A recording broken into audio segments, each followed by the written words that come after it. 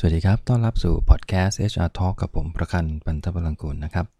วันนี้มาคุยกันเกี่ยวกับเรื่องของการกลับมาทำงานในออฟฟิศพอดีมีหลายบริษัทนะฮะในช่วงนี้ที่พอรัฐบาลประกาศคลายล็อกนะฮะก็เริ่มที่จะเรียกตัวพนักงานให้กลับเข้ามาทำงานกันในบริษัทมากขึ้น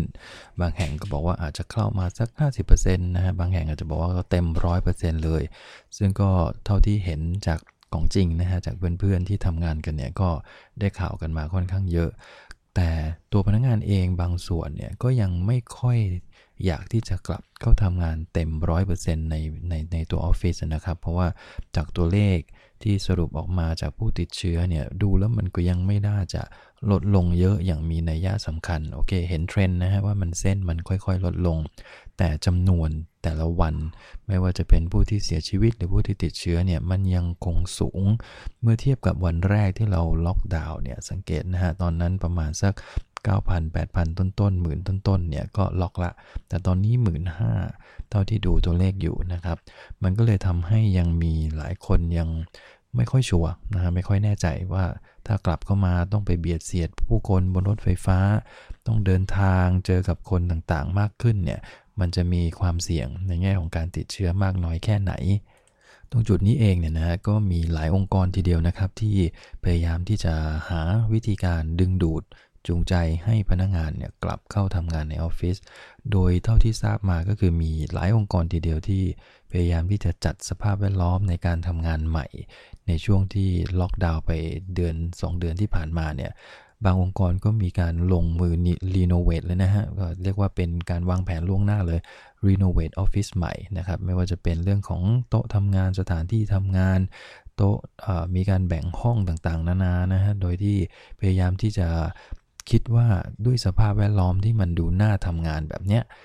น่าจะเป็นตัวจูงใจแล้วก็ดึงดูดให้พนักงานเนี่ยอยากกลับเข้ามาทำงานในบริษัทผมเห็นหลายแห่งพยายามที่จะมีห้องเหมือนกับนึกภาพ Google สมัยหนึ่งที่องค์กรในซิลิคอนวัลเลย์ครับที่เขาจัดสภาพแวดล้อมในการทำงานที่เหมือนกับเป็นรีสอร์ทนะฮะไปเที่ยวเหมือนไปมีห้องพักผ่อนหย่อนใจมีห้องสำหรับนอนมีห้องฟิตเนสนะฮะมีเรื่องของห้องกิจกรรมหรือเกมหรือเพลย์รูมต่างๆนานาบางองค์กรก็พยายามที่จะทำให้เกิดสภาพแบบนั้นขึ้นมา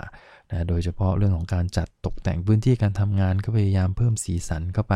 เพิ่มความยืดหยุ่นในแง่ของที่นั่งอะไรต่างๆนานามากขึ้นเพื่อมั่นใจเพื่อเหมือนกับคล้ายๆกับถ้าเราทำได้แบบนี้ด้วยสภาพแบบนี้น่าจะเป็นตัวดึงดูดให้พนักงานอยากที่จะกลับเข้ามาทำงานในออฟฟิศแบบเต็ม 100% น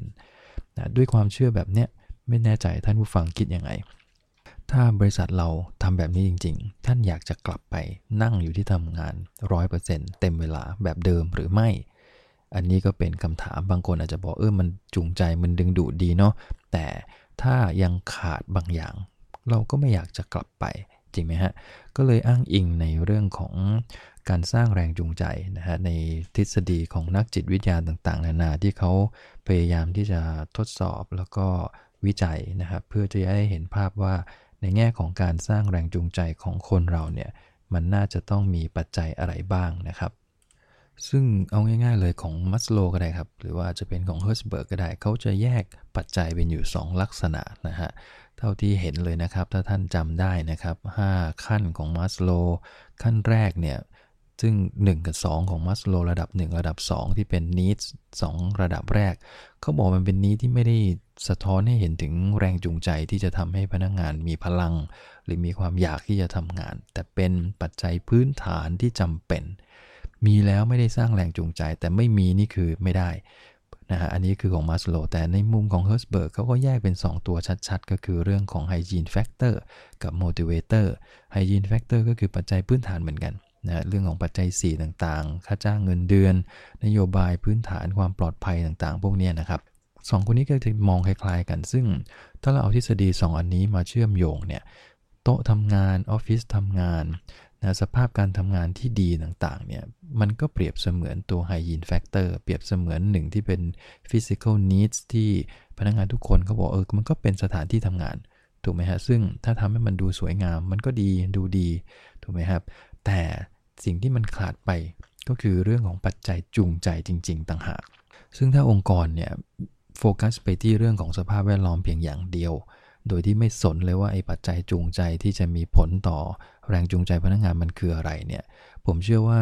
มันคงดึงได้ไม่เต็ม 100% นะฮะในการที่จะทำให้พนักงานอยากที่จะกลับเข้ามาทำงานในออฟฟิศสิ่งที่เป็นปัจจัยจูงใจ3ประเด็นหลักๆเลยนะครับที่ควรจะทำให้มันเกิดขึ้นถ้าเราต้องการให้พนักงานกลับเข้าไปทำงานในออฟฟิศ 100% ประกอบกับพวกปัจจัยทางด้านกายภาพแล้วเนี่ยนะฮะตัวแรกก็คือตัวงานที่พนักงานจะต้องมีความรู้สึกว่างานที่เขาทำมันท้าทายมันสนุกจริงๆโดยสภาพต่างๆของตัวงานมันเองนะครับทำให้เขารู้สึกว่างานที่เขาทำเนี่ยมันมีความหมายจริงๆสำหรับเขามีความหมายต่อองค์กรหรือเปล่าเขาเป็นส่วนหนึ่งของความสำเร็จขององค์กรแค่ไหนดังนั้นเรื่องตรงนี้มันก็คือเรื่องของการสื่อสารระหว่างกันระหว่างองค์กรกับพนักงานระหว่างหัวหน้ากับพนักงานว่าตัวผลงานของพนักงานเนี่ยมันมีส่วนทำให้องค์กรประสบความสำเร็จมากน้อยแค่ไหนมันทำให้เขารู้สึกไหมว่างานที่เขาทำอยู่เนี่ยฮะมันมีความหมายจริงๆอันนี้คือตัวประเด็นที่1ซึ่งถ้าพนักงานรู้สึกว่าไอ้เวิร์กที่เขาทำมันมีมีนิ่งมันมีความหมายสำหรับเขารู้ตัวว่าเขาเป็นจิ๊กซอว์ตัวหนึ่งที่มีผลต่อความสำเร็จขององค์กรเนี่ยผมว่าไอ้ตรงนี้มันสร้างพลังลึกๆให้เขาแล้วนะฮะทุกคนอยากเป็นส่วนหนึ่งของความสำเร็จแน่นอนถูกไหมครับท่านเองก็คิดเหมือนกันถูกไหมฮะว่าอยากจะเป็นส่วนหนึ่งของความสำเร็จ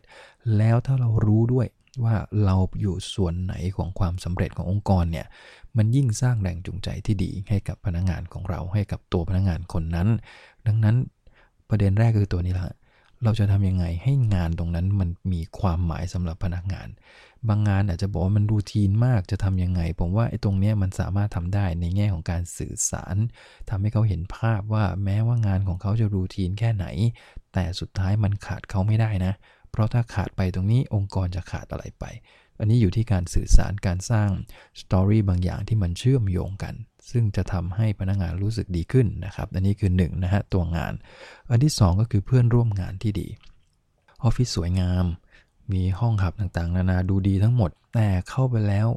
ไม่มีเพื่อนร่วมงานที่ดีท่านจะอยากเข้าไปไหมเข้าไปแล้วเจอแต่การแทงกันข้างหลังเจอแต่การหักหลังทรยศในการทำงานซึ่งกันและกันเข้าไปแล้วไม่มีความสบายใจเลยจะพูดอะไรก็กลัวไปหมดเดี๋ยวคนนู้นจะเอาไปนินทาเดี๋ยวคนนี้จะเอาไปบูลลี่ต่างๆนานาซึ่งสภาพแบบเนี้ยผมว่าไม่มีใครหรอกครับที่อยากจะกลับเข้าไปแม้ว่าออฟฟิศมันจะสวยงามแค่ไหนหรือจะมีเรื่องของ